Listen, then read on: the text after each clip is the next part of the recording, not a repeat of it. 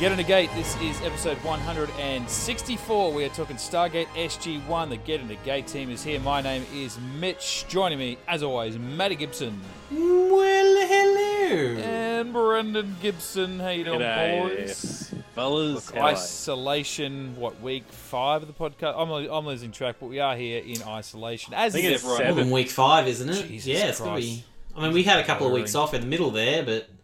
Yeah, it sucks because we've been looking forward to Atlantis for so long, and I know we're talking SG-1 today, but most of our Atlantis chats have been done in isolation where we haven't been able to either geek out in person or record them in the same quality as we were so used to.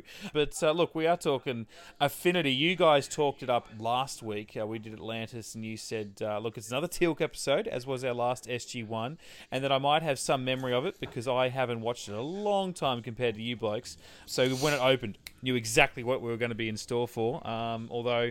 I didn't remember a lot of it, so I'm going to get into the old synopsis, then we can start breaking it down, because we all had a lot of fun with Teal'c in this episode, I want to say. This is Teal'c 5000 in all the best ways. Given clearance to live off base, Teal'c tries in vain to blend in as an ordinary citizen, but when his unwavering ethical code compels him to help ordinary people in trouble, specifically a neighbor with an abusive boyfriend, he soon finds himself thrust into a few things, but into the spotlight as the prime suspect in the boyfriend's murder. He got thrust into her plumbing. Do you think between... the hints were all there at the start. My plumbing needs assistance. I'll bet it does. I've clogged it But last do you night, think- didn't I? Do you think between the A story of Teal'c and Krista and the B story of Sam and Pete, this episode just should have been called Women in Abusive Relationships? Because of Teal'c's, a weapon is required. Yeah. Oh, I'm talking about Doug. Yeah. And yet here I was, I'm glad I got the heads up last week from you guys. It was like, oh, Teal'c in his apartment. And I'm like, oh, that's right, there's a girl involved. It's Erica Durance who plays Lois Lane, because I was keeping an eye on the opening credits and her name did pop up. So I'm glad I didn't get it spoilt for me, as I went into it thinking it was going to be fresh. But also popping up, David DeLuise. And I'm like, oh, Pete's Yeah. back. dude. Sick, great. But then there's more DeLuise because it says written by Peter DeLuise, directed by Peter DeLuise. I'm like, okay, cool. Why would you do that to your own brother? Yeah, he's into some weird stuff. Same as Bill Lawrence, who created Scrubs. He's the guy who created Scrubs. He put his wife on that show, the chick from the Drew Carey show, and just made her just make out with every lead actor on the show. And they all were like, he's into that. He enjoys that, I think, a little bit too much. So maybe Pete gets a little bit of a cheap thrill. I mean, I don't mean you two are brothers. I'm not. Well, I have sisters, so that would be weirder. But We might as well be, though, right? You know what I'm saying? No. Yes! Oh my god! I mean- Works every time. I mean, you have brothers, so I'm sure you two have lived vicariously through your much more attractive younger brothers. I mean, who said that? Wasn't always the way, mate. We'll let them peak in their 30s and then we'll come back. It'll be fine. We'll shed these 20 kilos that we've had so they can catch up. It's just baby weight, guys. It's just baby weight. It's just a favour we've done because they couldn't cop it for so many years.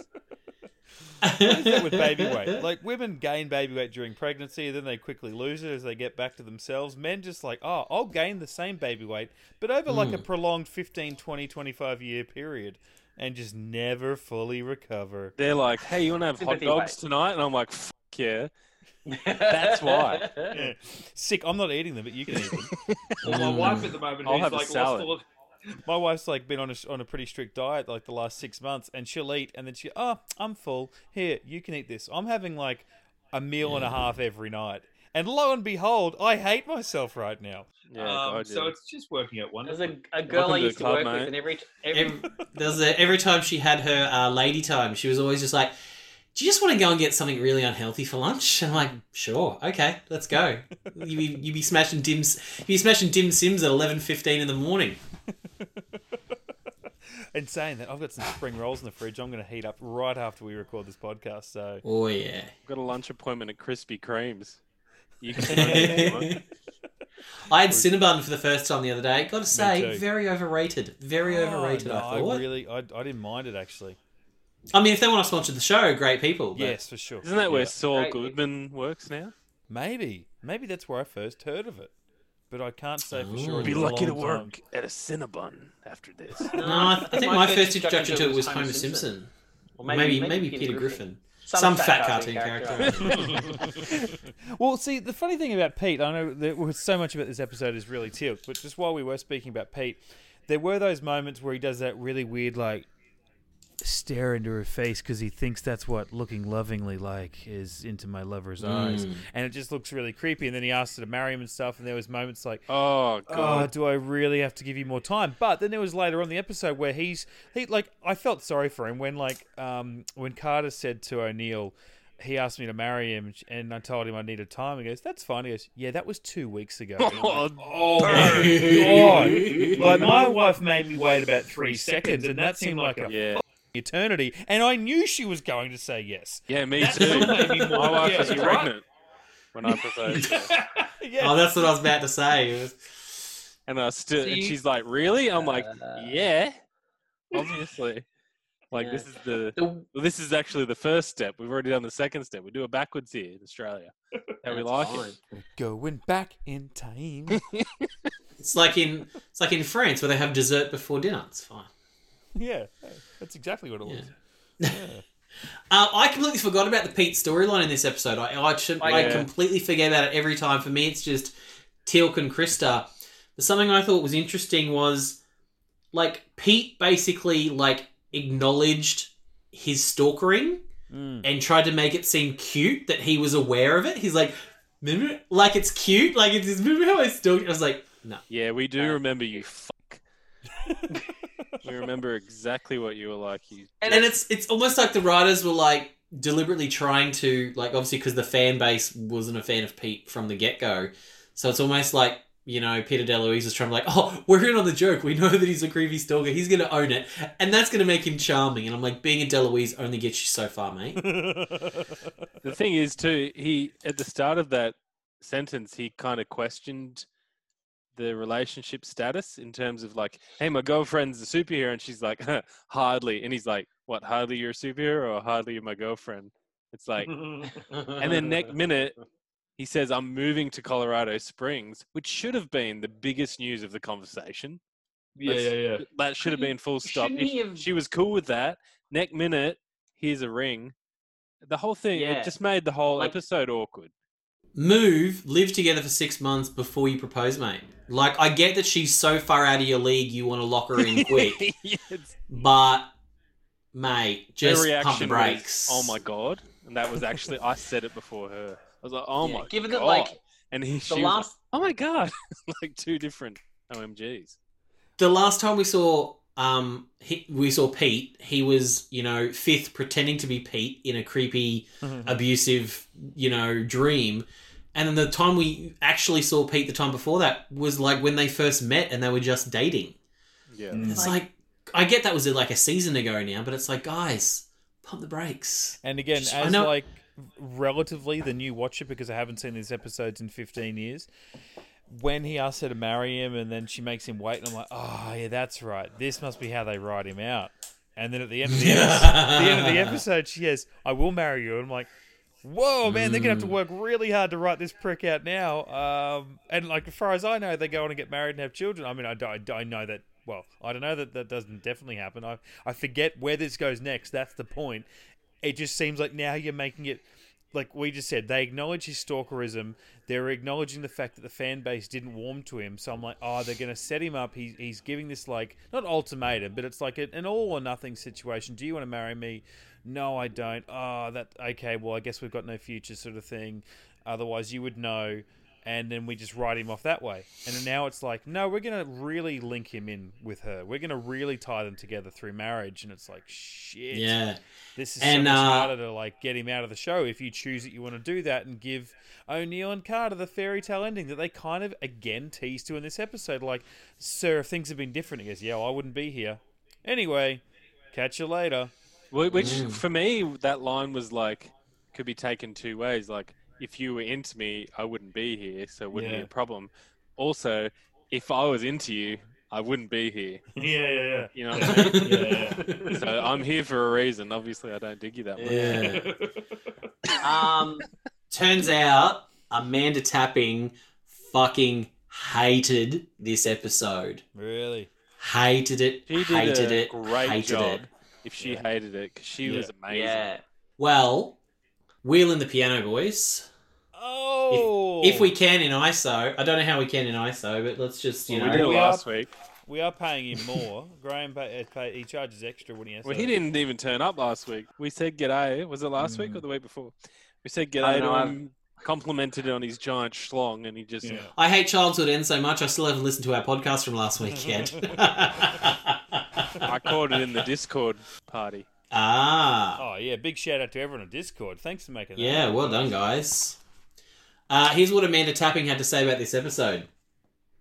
To this day, when I watch the episode, I go, Carter wouldn't have done that. She wouldn't have done that there, and she wouldn't have done what she did in that situation.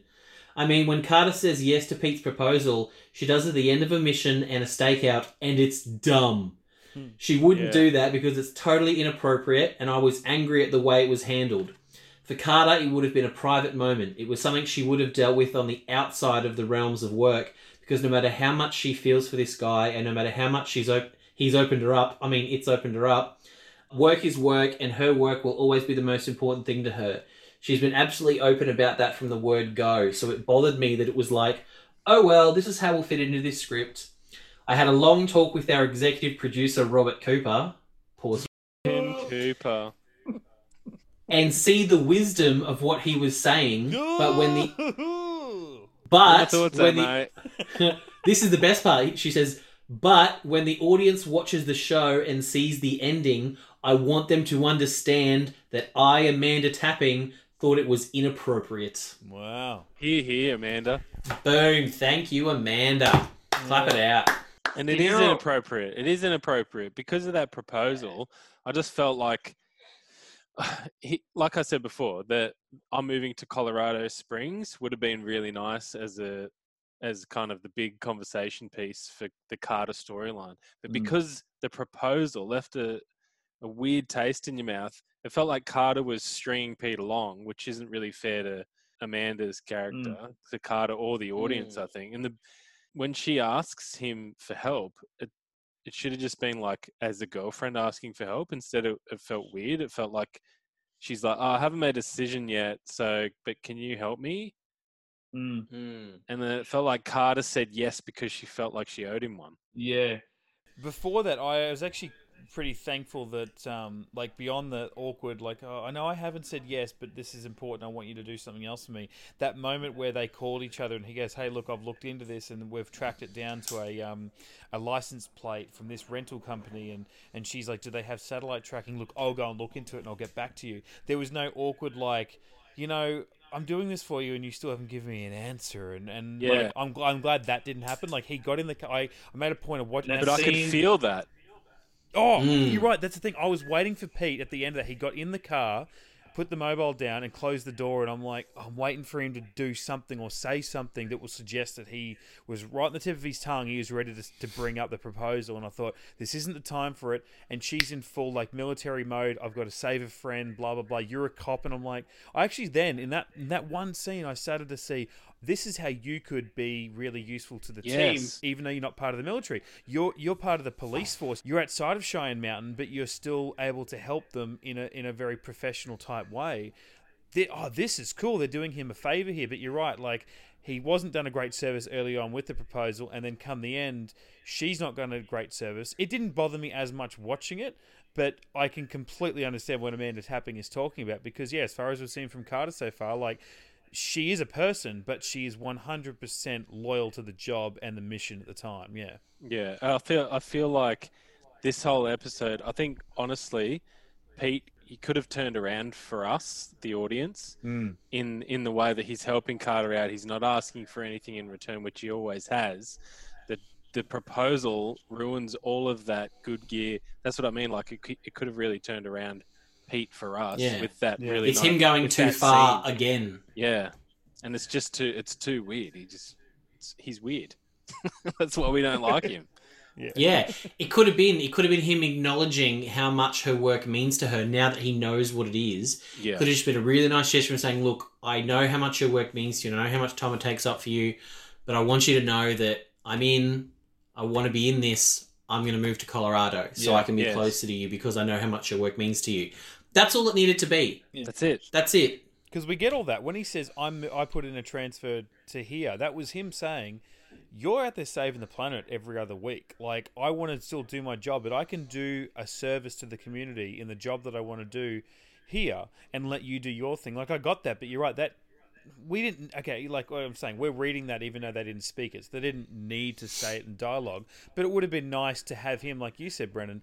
That's his way of warming to the audience. We don't need to just assume that's what he meant because then we still think of him the same way. But if he actually speaks those words, while it's fluff stuff that we can understand without dialogue, it gives us a chance to watch that actor and that character say those words and work on us as an audience for the next 20 or 30 seconds. So, yeah, I felt like you're right. They just moved too fast. And that's why I thought, being a relative first timer watching this episode, this is how he gets written out because it's too much too quickly.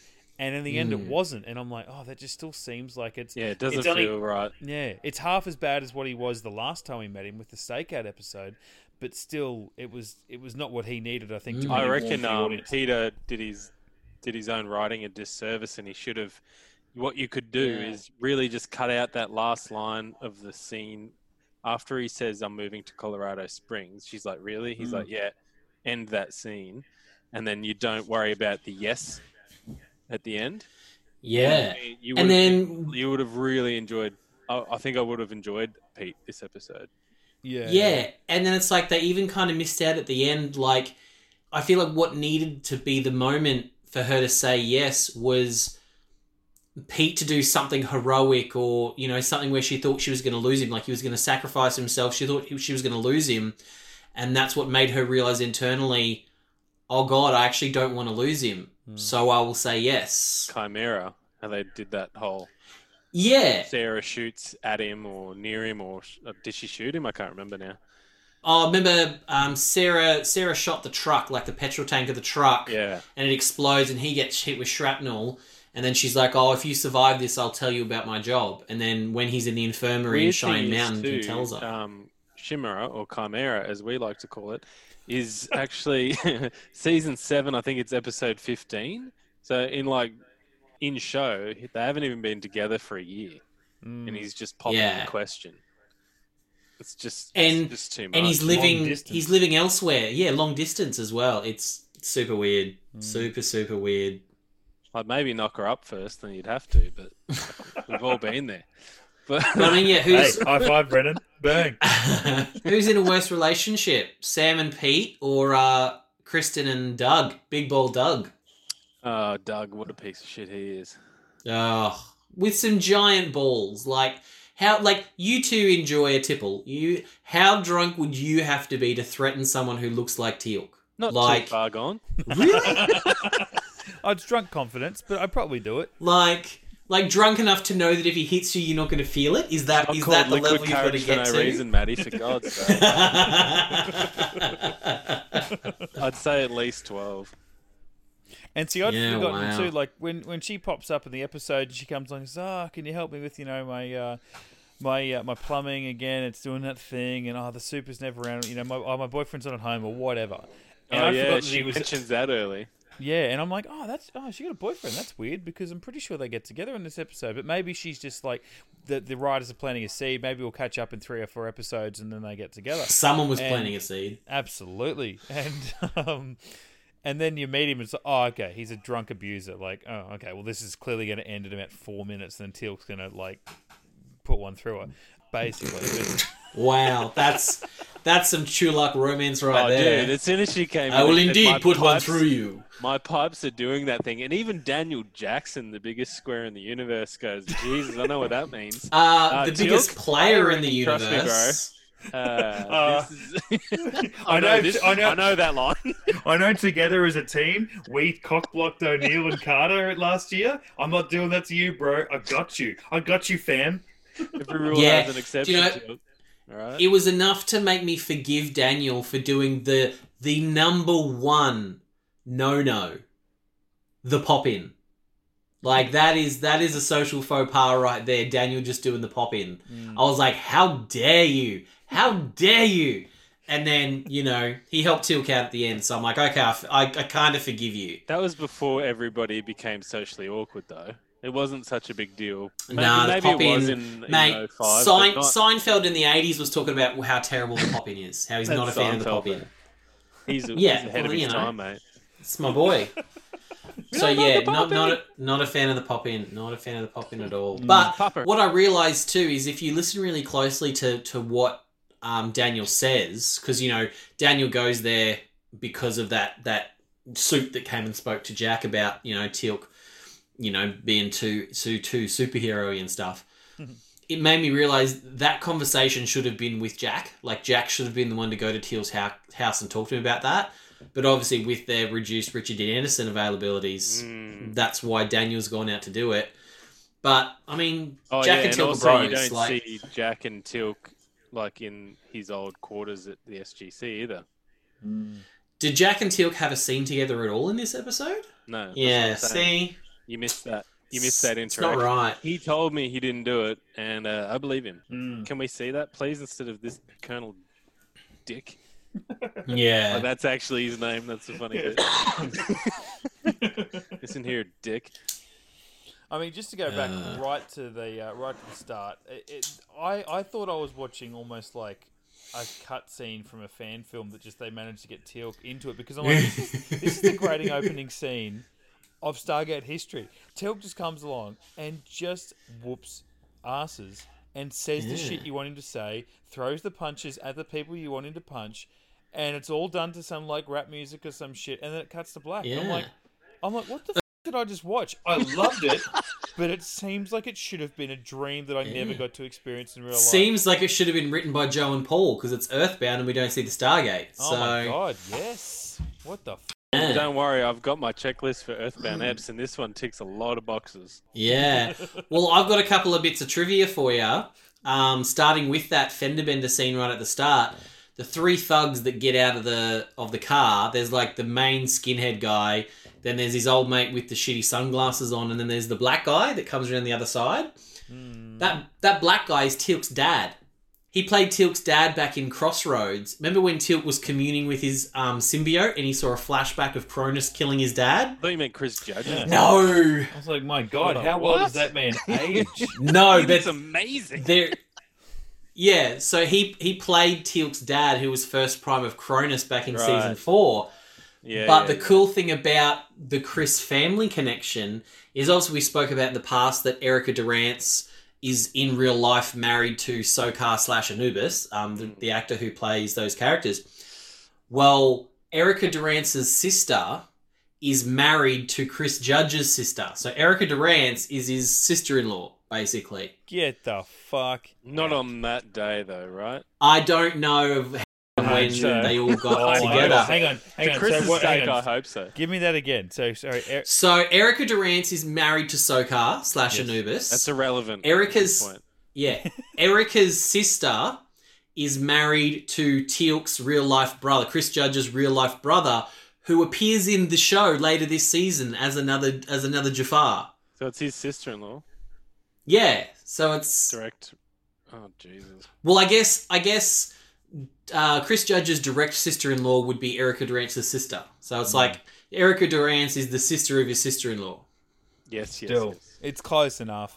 Like, But they he's could got get a- together. Yeah, Oh, he's got to, that's what not did you that- that's not romantically that say? bad. Throw one through her. But I mean, that was it. With that first kiss of theirs, while it was under like, you know, in weird circumstances in the hotel room, it was like, I think we're okay. I think that you know, your boyfriend's not following us, and it's really weird. We're in a motel. Like he just started like eating her face, and not because I thought she was going to disappear in those lips. not, My Yeah. God. not because he's a bad Who would kisser, want to? or not as passionate. It's just he is so big, and like she kissed him, and then he just like Doesn't grab. Like, grab seems aggressive. but just like grabs her head and just like puts his mouth over her Yeah. face, and I'm just like, oh, you know you're getting kissed when you're getting kissed by Chris Judge, bitch. Damn. Yeah, those Not gonna lie, big maybe size he- differences. Oh, see, no, it freaks me out. I'm like, it looks like he's kissing a toddler. Like, it's just not right. No, It's fine. like my niece Not is the toddler tiny. bit, but- Yeah, no. Scratch that from the record. That's not what he My said. Not what he said, you're yeah. My niece is tiny. My niece is like 4 foot tall. Don't say toddler and niece. Stop bringing your And niece no. into it. Fucking hell. Because let me finish. Because her boyfriend is like 6'4". Like she's 4 foot and he's 6'4". It looks like he's I know, walking I've his seen daughter those around. women. I've seen But those they're women in dating. life. It's I actually weird. jerked off in the car later that night. Wow.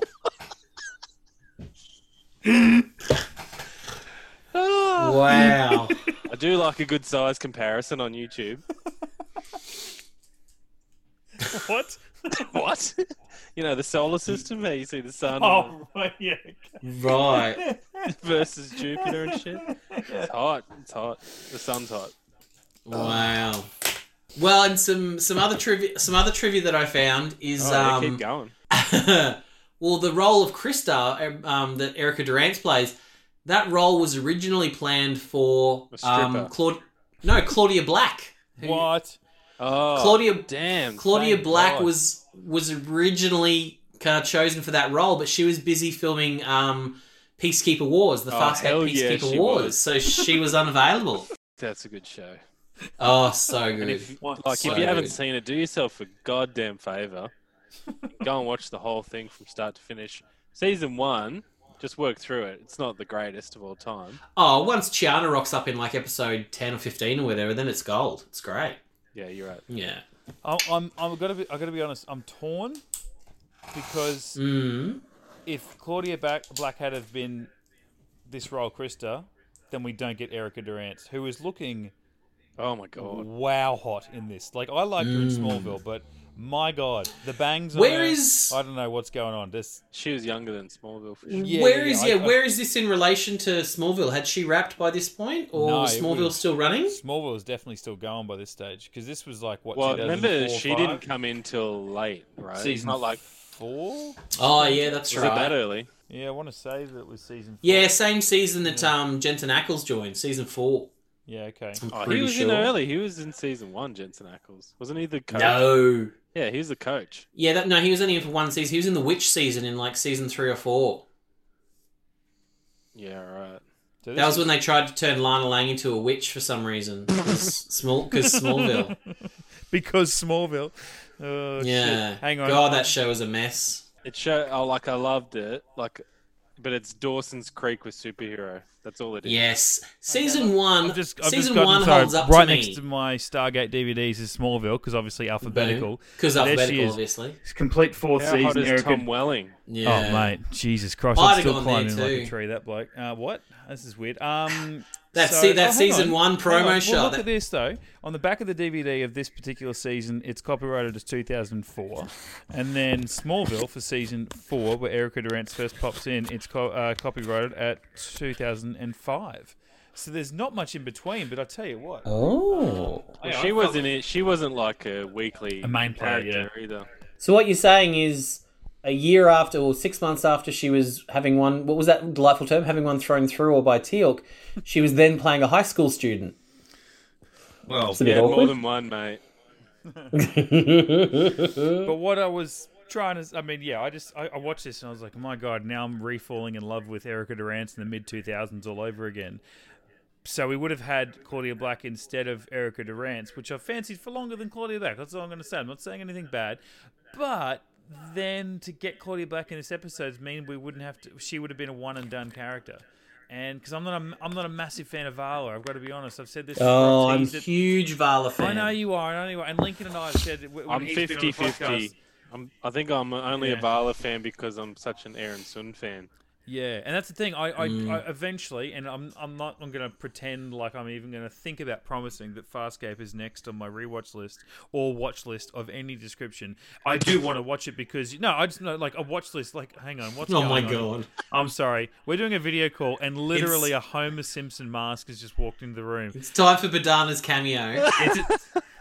I mean, she can't hear me, can you? Can she? Nah. because nah, okay, I was going to be Phil. Go. is that Wow. Homer Simpson's got breasts, but they don't quite look like. Yeah. So, did she pull that Gimp mask out of your sex drawer? Is that where that Homer Simpson mask goes?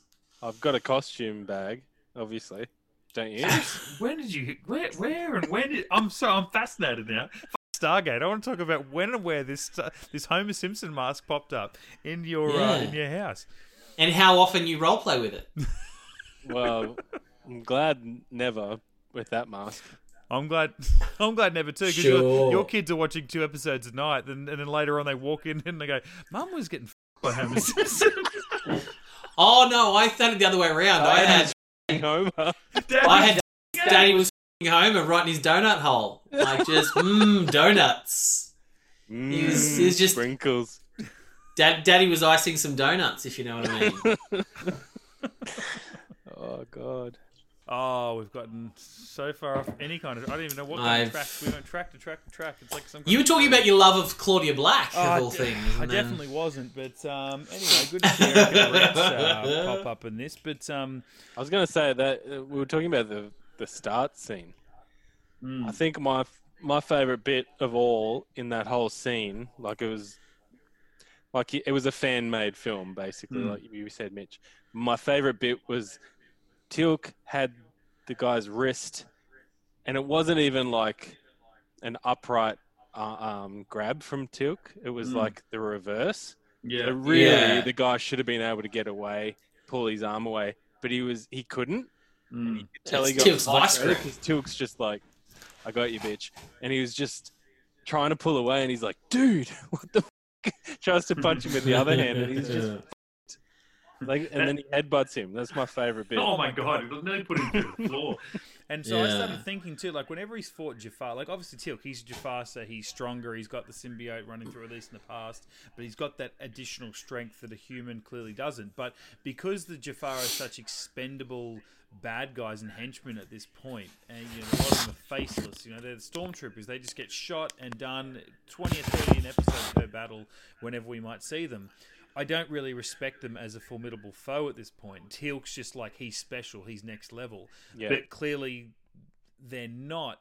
But compared to humans, when Teal'c comes up against this 3 regular like gym junkie guys in the start of this episode, he is so much better than, and he knows, like, he can read their body language. He goes up and goes, "You probably shouldn't do that," and that's not the way that we do things. Perhaps you should call the police now because you definitely indicated all that sort of shit. And he says it with such a smug look on his face because he knows that he's right. He knows that he can take them, but they still go while after wearing him. linen pants.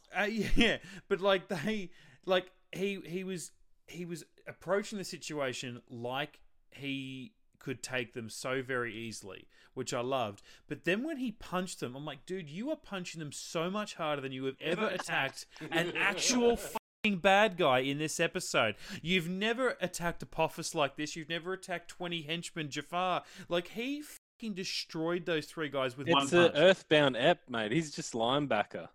Oh my God, he killed those guys. But I feel like humans are a lot weaker in this episode too. Like later on when he takes out that kid with the avocado, the purse snatcher.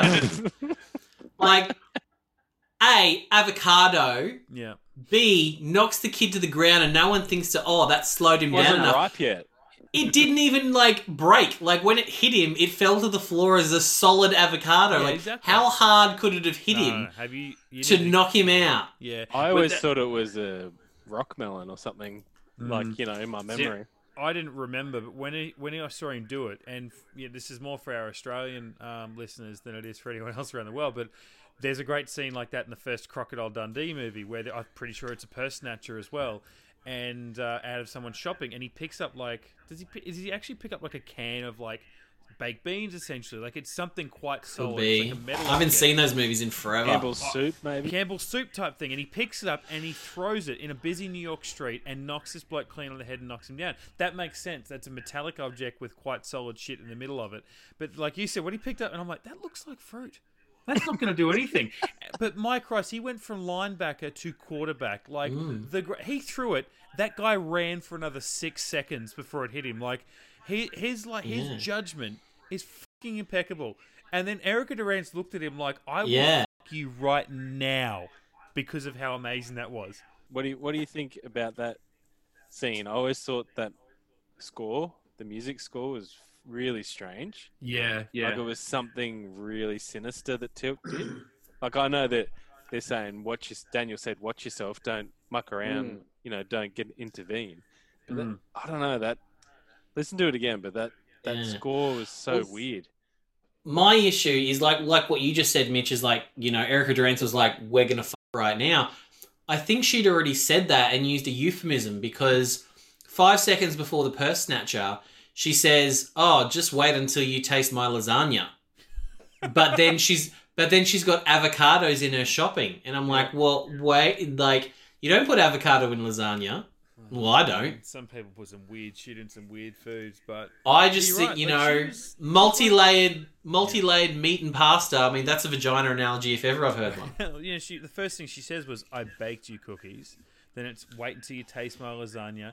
Come and fix my plumbing. My boyfriend's an abusive prick." Like, my pipes are doing that thing again. Yeah. I bet they are. Like,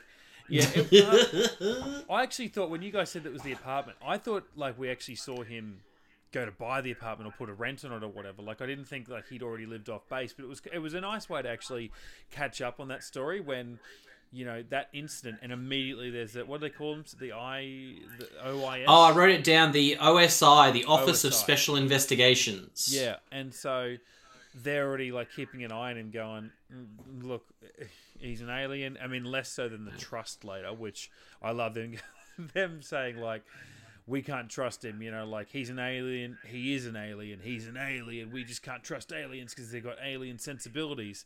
And it's like, hasn't he saved the planet multiple times? Like, yeah, obviously we're okay with him saving the planet, but if he wants to go live by himself, man, he's an alien. We don't trust him. No. Yeah, and I'm like, I know we're supposed to not like you guys, but Jesus Christ, you make up some dumb arguments, And then the weirdest thing is the head guy of the trust. That was Frotak. That was the guy that was like banging Teal'c's missus back in season 2. Really? I knew I'd seen that bloke's face before, but I didn't. Same know actor. Where from. Wow. Okay. Yeah. Oh, no wonder Teal'c. Yeah. Okay. Right. Yeah. He's always getting away with Teal'c's women. That's his thing. Yeah, and it's funny, like, as it went on and they started to be introduced, and then, like, the boyfriend, and she's waiting outside, he's dead, and, they don't go into the apartment. "I'll just leave with me now." And I'm like, oh, maybe that's what happens to her. She's part of this group. And then we revealed to be the trust. No, that could have been cool, that she was like a honeypot plant.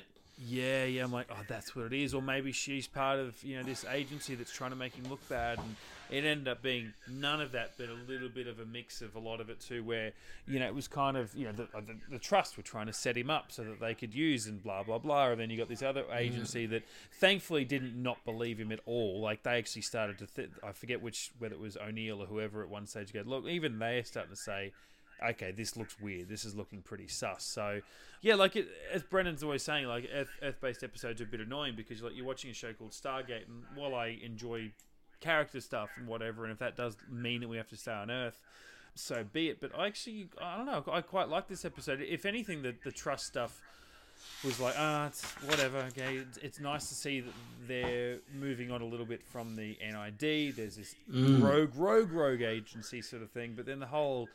Yeah, Carter and Pete thing just seemed like such a weird add-on. And it'd be different if they wrote it a little... When I say they, like, it's Peter, and I love Peter DeLuise, and I'm banging on a lot, but when you think... You love Peter DeLuise, do you? Maybe you should go and check out the first ones.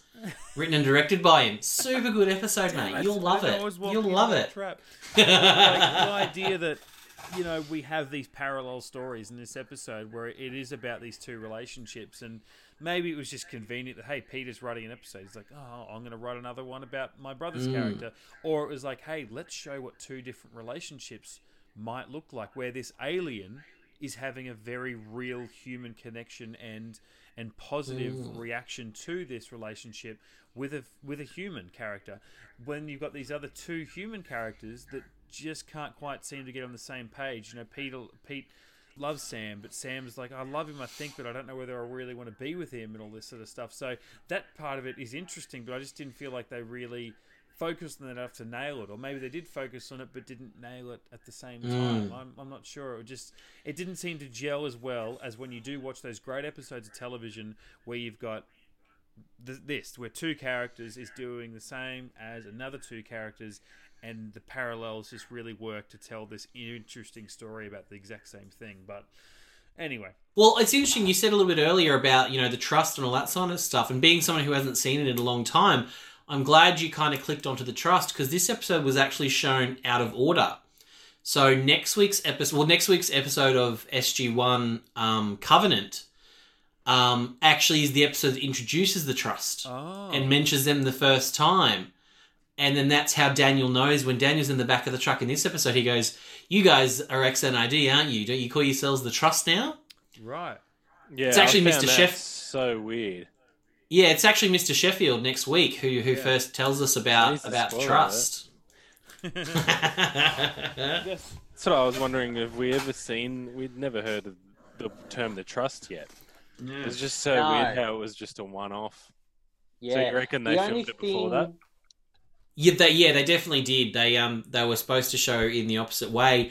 The only thing I can think of is, and this ties into what we're doing next week with Atlantis, with poisoning the well, and the whole continuity that I've sort of been tracking between like the airing order and what, that Reddit list that everyone seems to think is correct, which actually really isn't. Because in this episode, they talk about how this kind of takes place over 2 weeks.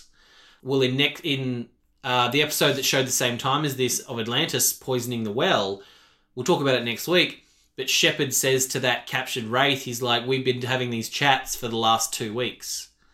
So I'm wondering if it was just their way to try and sync up the episodes by flipping Covenant and Affinity, and they just forgot the trust thing.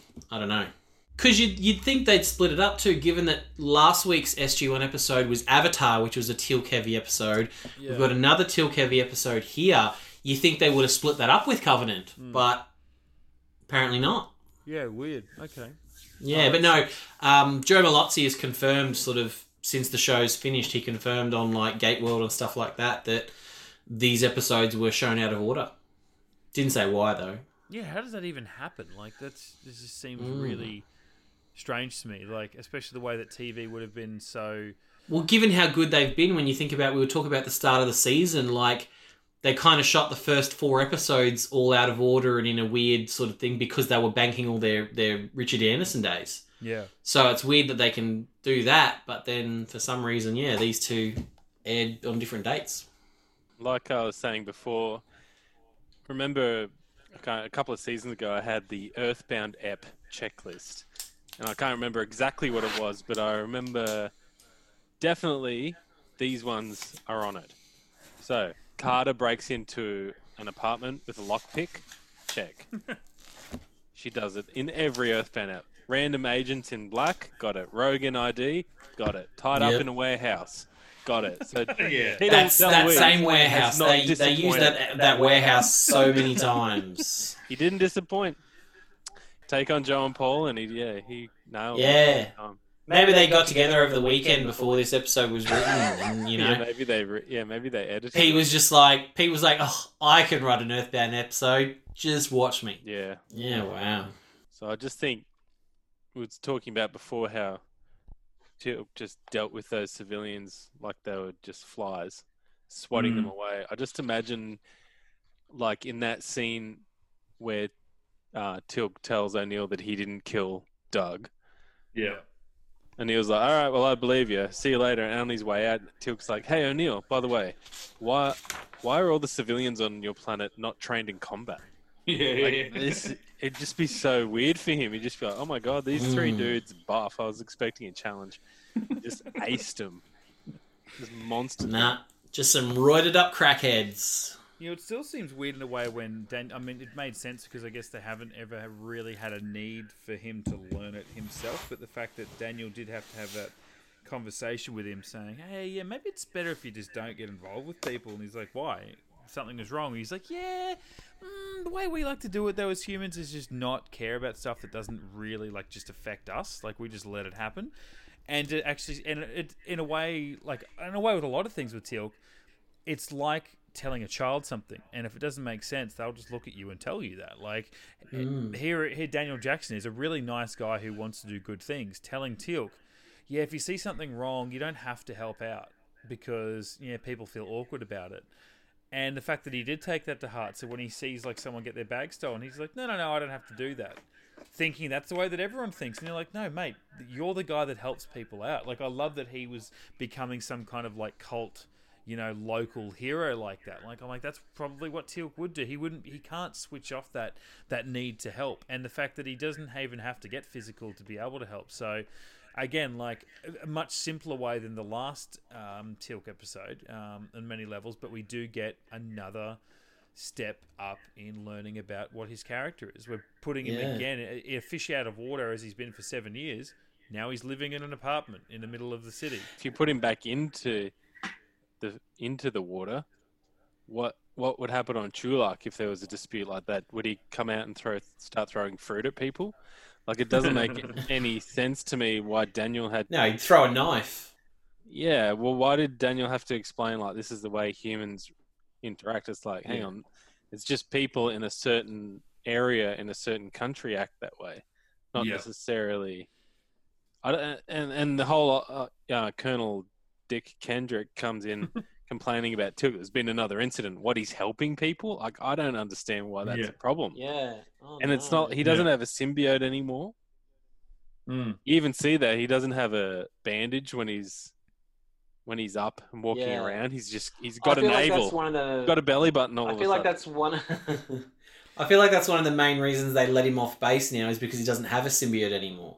So they're like, oh, okay, there's no chance of your symbiote popping out and taking over somebody. Yeah, and it's not like it's alien technology to have a gold-infused tattoo, because he explained it. They take a knife, dig it out, and then pour gold into the wound. Yeah, so it's not like it's highly technological tattoo. And Mozambique is like, I guess, the perfect cover because, like, you've heard of that country, but you know fuck all about it. So probably in Africa or some shit. I don't know. Yeah. Like, no one. Tell you what, Teal'c was in a nice neighborhood though. Like, he was in a pretty upmarket neighborhood from the look of it. I mean, what would he have done if he was in a bad neighborhood and there were like homeless people? Or would he walk past them, or would he be helping them out as well? He would have just been throwing them cash. He's like, I don't know what to do with this stuff. They keep giving it to me. And I don't. They've been giving it to me for years, and I don't know what to do with it. I've been wiping my ass with it. You'd have like $1 million by now. Yeah. Do you reckon if Apophis was still alive that he'd be insulted or impressed, like that there's now a kid with his symbol on his skateboard rolling around like British Columbia? I found that a bit weird, right? Because obviously Teal'c, he knows it's a symbol for enslavement, but he knows the kid doesn't know that, so he's like, all right, respect, thanks, bro. I like that actually, that he knows enough and he's learned enough about human behavior to go, oh no, he's done that in an innocent way, and he's just like, I'm honoured. I'm like, fuck, man, how much must that hurt? Not even to accept it, but to say, I am honoured that you would mark yourself with that willingly. Like, I'm like, man, you're doing a lot through a fake smile there, and pretty woke doing it. Yeah. And I'm not even like, based on the rest of the writing of this episode, I'm not convinced Peter DeLuise really figured that bit into the script, but it worked. The way that Chris Judge delivered it. Yeah, it wasn't on the page. Chris definitely brought that in his performance in like the nuanced way that he said that, I think, yeah. We were talking about getting Lincoln on this podcast before, and he wasn't too pumped about the episode, but I always remember this episode as, like Maddie said before, the Teal'c episode where him and Chris did get it on. Paraphrasing there, Maddie. But I have a kind of a theory. I think Krista's actually a Black Widow. Oh, hang on. Sorry, can I just point out how like a Black Widow, baby? I swear to God, I'm in a very dirty room at the moment. We got new carpet yesterday. We entered a whole room into this room, right? A whole house into this room. There's shit everywhere. There's stickers. My kids have been playing with stickers, right? I literally just found something stuck to my foot.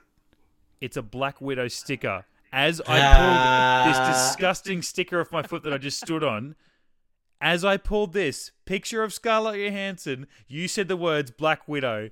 Holy shit. Whoa. Holy I've got shit. It written down Holy here. shit. It's not like I pretended. That was okay. That's weird and feral, but go on. Nice. That's like our deja vu moments at the tuck shop, man. Absolutely. Yeah. Where Brent and I we would have seen the future, Matty. It wasn't a big deal. Certainly clear the lines, though. We'd be there go, we've seen this before. Yeah, we saw a black cat across the hallway. To me, like I always thought, I was always impressed by Erica Durant's caliber, Mm. acting caliber, and her pipes and stuff. So for me, it was this time around watching her, knowing that she killed Doug, Mm. and then she's up against. She didn't call the cops, which is weird. Yeah. She just kind of leant up against Tilk's apartment and was like, "Hey, let's just go away and you never speak about this again, and I'll give you my pussy. Like, it's not a problem." That's the way it felt like to me. I'm like, "Oh, Jesus, Tilk." Like, if Tilk wasn't so horny, there's no way he would have gone with it.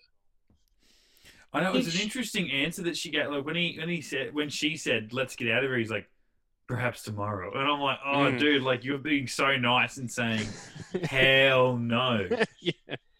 I don't know Earth crazy, but I know that's crazy. I'm not leaving. Did He she did. actually kill He him did. though? Yeah, because Did she actually kill him? I thought they Yeah. left it very ambiguous No, because the NID agent said we've got the video proof. She Tilk indirectly killed him because if she didn't teach Krista the choke hold, then she wouldn't have killed him. That's what the line And then it was. was Right, self-defense. but- Like, we got but video then- that's self-defense. We saw an opportunity with a dead body there to make it look like Teal'c did it. Yeah.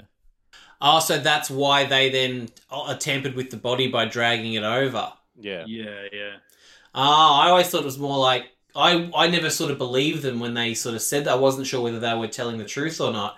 My kind of thought like maybe like she did like a throat punch or whatever and knocked him out or had him near death or whatever, and he could have been saved, but the NID sort of went in and Because finished the job. Remember how Tilk's like, "I believe we are being followed," and she's like, "By who?" And he's like, "Maybe by Doug," and she's like, "Nah." I believe she definitely put him down. I always just kind of thought, yeah, like she sort of 3/4 of the way, like nearly killed him, but then the trust sort of finished him off or something. I did like that You have to take that dialogue for what it is. Yeah. in the car where they're saying, "Oh, we got to get followed," and he's like, "I think I can lose him if I just speed and drive dangerously." And she's like, "Yeah, sick." And then it cuts straight to them going into a motel door, and I'm like, "Am I just a shit?" Like, Teal'c like very rarely drives, and yet he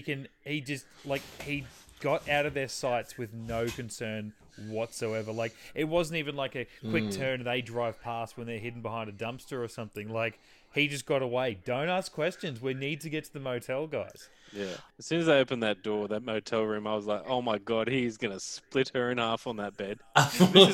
This is like Terminator 1 with Kyle Reese and Sarah Connor all over again. Like, this is where sex happens, guys. This is the sex motel. This is the Motel 6. I feel like the trust went a long way around though. They went through all that just so that they'd have some leverage and hostages so they could make Daniel translate some ancient or Goa'uld or whatever. That was a weird turn of events that I forgot about, to be really honest. That's That a long whole way to go. Daniel and then Carter and what's his name? Pete.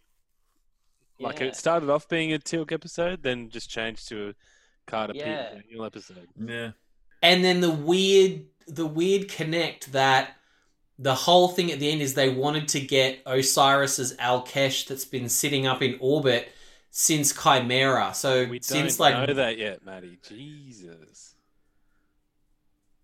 don't we? No. I can confirm as a recent watcher, no, we don't know that. Oh. Whoops. It was a mystery.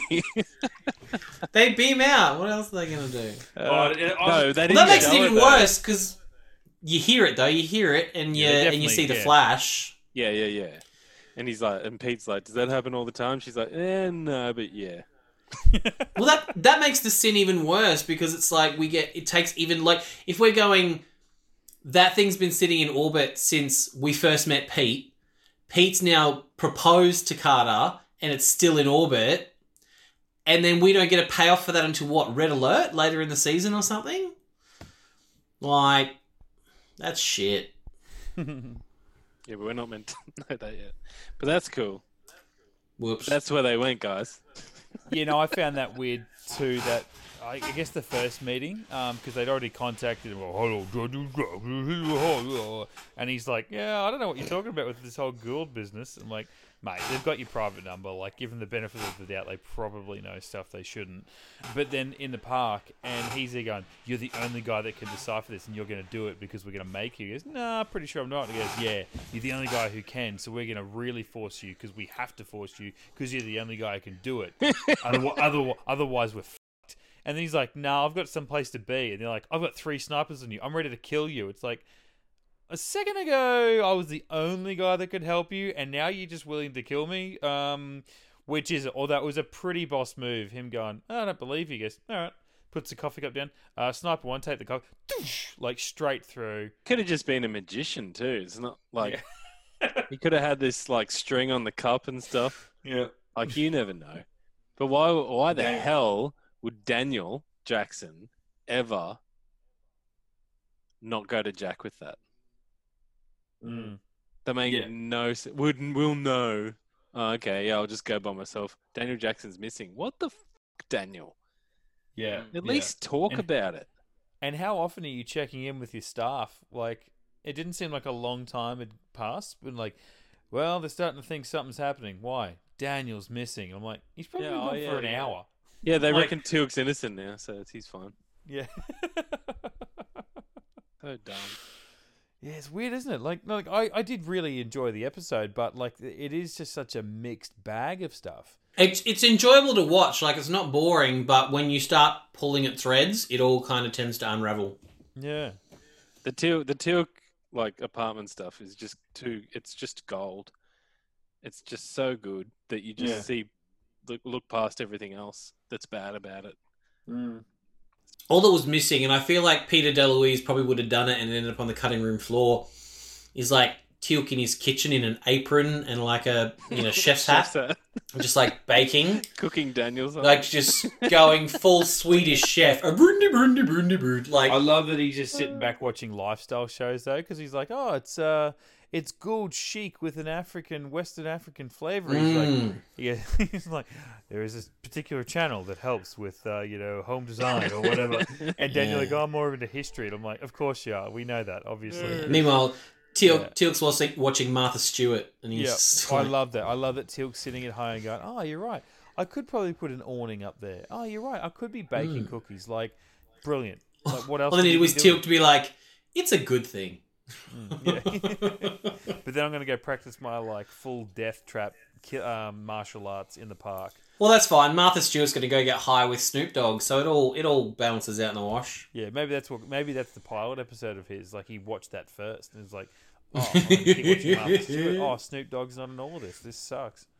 So, how did it end again? He just moved out and left. Yeah, that was just the last shot of those guys looking at him going off into the horizon.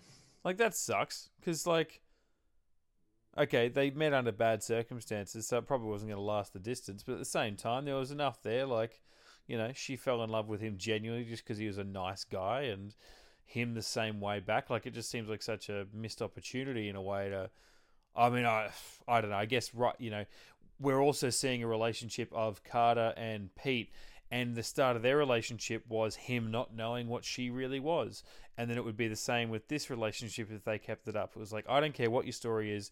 I'm just happy you're here, as she says in the motel. And it's like, yeah, okay, but I'm also an alien.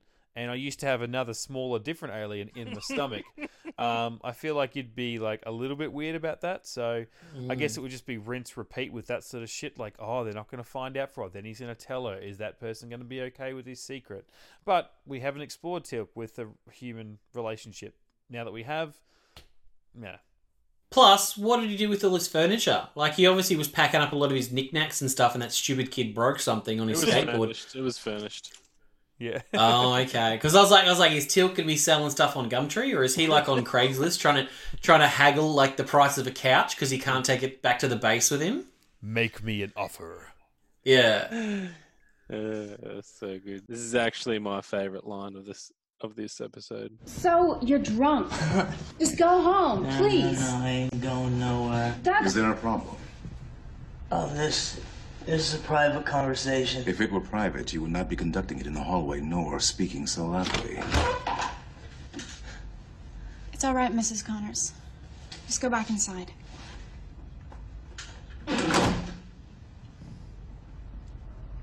Do you require assistance?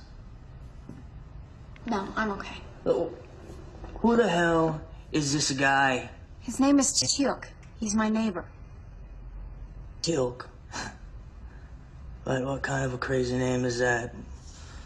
He just moved here from Mozambique. No doubt. Krista has requested that you leave. I suggest you comply. You better check yourself before you get hurt.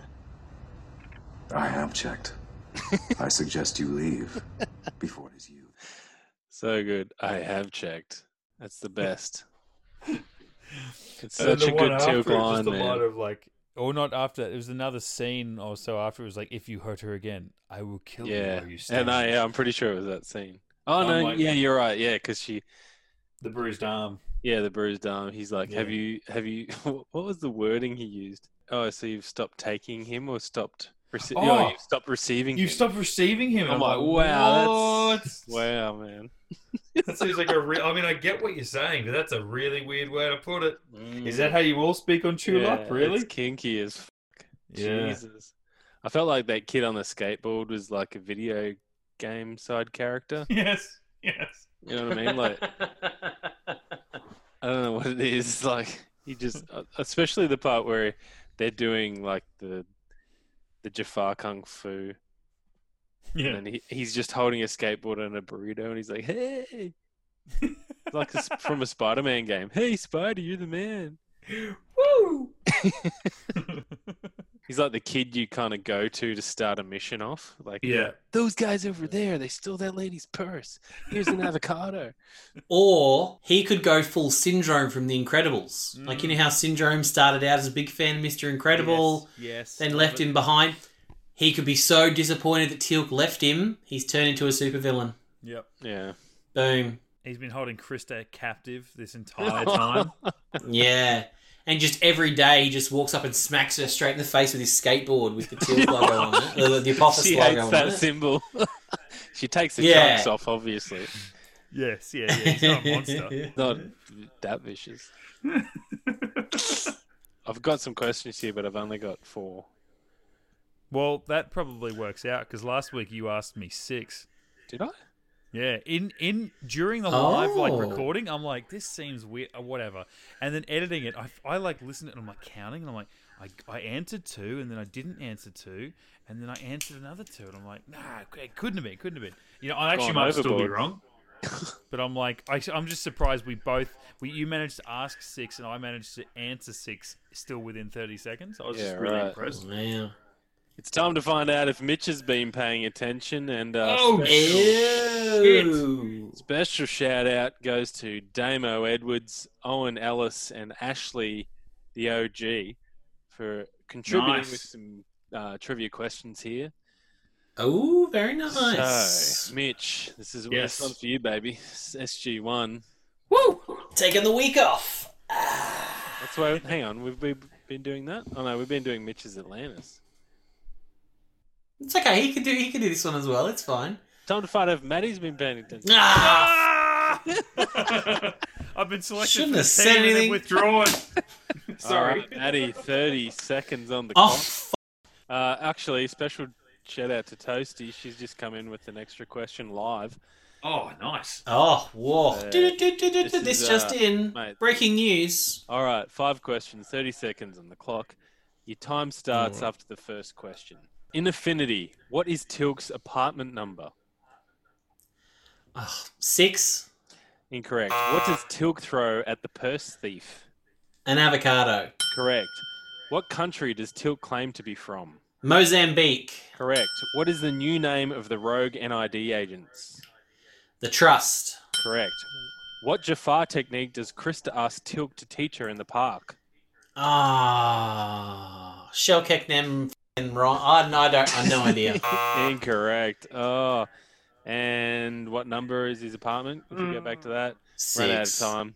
Run out of time. Close. 406 is the apartment number. No, it's That was there. That was Damo, mate. Blame him for that. Half points. I got Avocado, 6. You got to have Mozambique, the trust, and then the Jafar technique in the park was Locknell.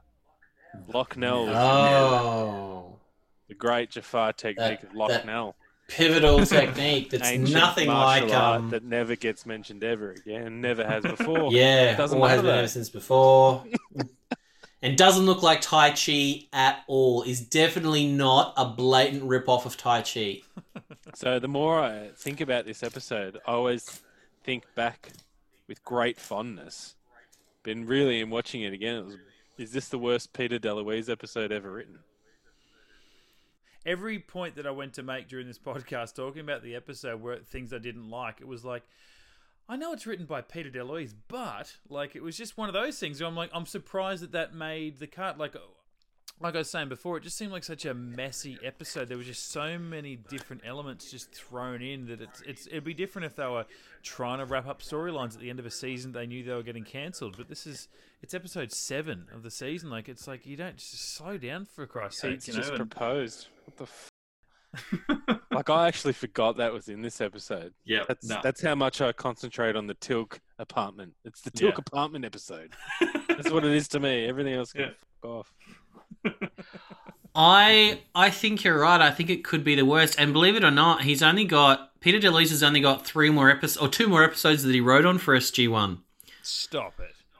Yeah, he only writes Gemini, and he has the story credit for It's Good to Be King. Oh, I love that episode. And that's it. Yeah. And then he goes on he writes 4 episodes of Atlantis. Yeah, right.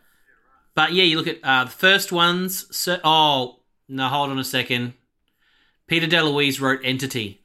So, case closed. This is the second worst episode of SG1 he's ever written. Entity, was that the Carter robot one? Yeah. That was electrical, yeah. Yeah, that can go f*** itself. This is second worst. Yeah. Shout out to all the feminists out there, but that episode sucked balls. Oh yeah, Twitter, guess what? We got some Twitter hate for saying it was shit. The entity sucks. Come at me, Twitter. That's right, yeah. The episode sucks. What do you mean you hate women? What? Yeah. I hate women because The Entity and The Light are not the best episodes of SG1 ever written. Suck my left nut. Yeah. All right, that's episode 164 of Get Into Gate Affinity. We will be back next week. Back to the Pegasus Galaxy. We're talking poisoning the well for episode 165 of Get Into Gate. In the meantime, you can check out all of our old podcasts. If you are a new listener, just search your favourite podcasting outlet, Get Into Gate, a Stargate podcast. Hit us up on the socials, Facebook, Twitter, and Instagram. Get Into Gate, a Stargate podcast. You can find a Get Into Gate channel, forum, chat, discussion group, whatever the friggin' hell it might be called on Discord, but there's plenty of good people on there just talking about the podcast and talking about what we're talking about in the podcast. So taking the discussion further, which is actually really cool. So if there's things you want to talk about when you listen to us talk about it in the podcast, jump on a Discord and chat about it with a bunch of other Stargate fans, which is pretty cool. And they had a listening party last week. I jumped on to get out a few of the guys there, which was good fun. Yeah, nice. Not saying I'll do it every week, but it's good fun. Yeah. If you'd like us to have a great affinity for you, jump on our Patreon, guys. Yeah, we're talking. God, yeah. If you have a pipe plumbing problem, then jump on board. Yeah. You know what I mean? Give a massive shout out to our newest patrons, Nathan Davis. Davo, flog. Sean Fales Dugan. Shout out to Sean Fales Dugan. Oh, jigs. I had no idea what you just said, Matty. Sean Files Dugan, or Duggan. Maybe Duggan. It could be Duggan. It's Dugan. We'll see how we go. Duggan. Dugan. Looks like Josh Dugan, the great Cronulla Sharks. Well, there you go. Of course. Oh, you don't still claim him as a Raider, mate? Never How did. could I forget that legend? Where's his statue? And also a shout out, a welcome back to Stephen, and a very special shout out to Kenneth Pricer, who obviously got very, very drunk and jumped on the Patreon. Probably check your credit card statement, Muddy. You've gone a bit nuts, but thank you. We appreciate it. No, he's done the right thing. He'll be on the next exclusive tier for Patreon, which we're Oh, mate, We he's got announce my in a kick. few weeks' time. I'm sending him my kick, so I'm doing private vids for him. Like, I mean, you know. He's getting everything. Otherwise, you can check us out individually. I'm Mitch_Lewis on Twitter and Instagram. Maddie, where you at? At High Pitch Matty. Nice, Brendan. I'm at the Bren Gibson. On Twitter and Instagram, mate. Both. That's what we're talking about. Yeah, good. Get involved. Might jump on TikTok later. Shit, yeah. Why not? Too many apps. Nah, mate, not for me. I like it. Get into geek.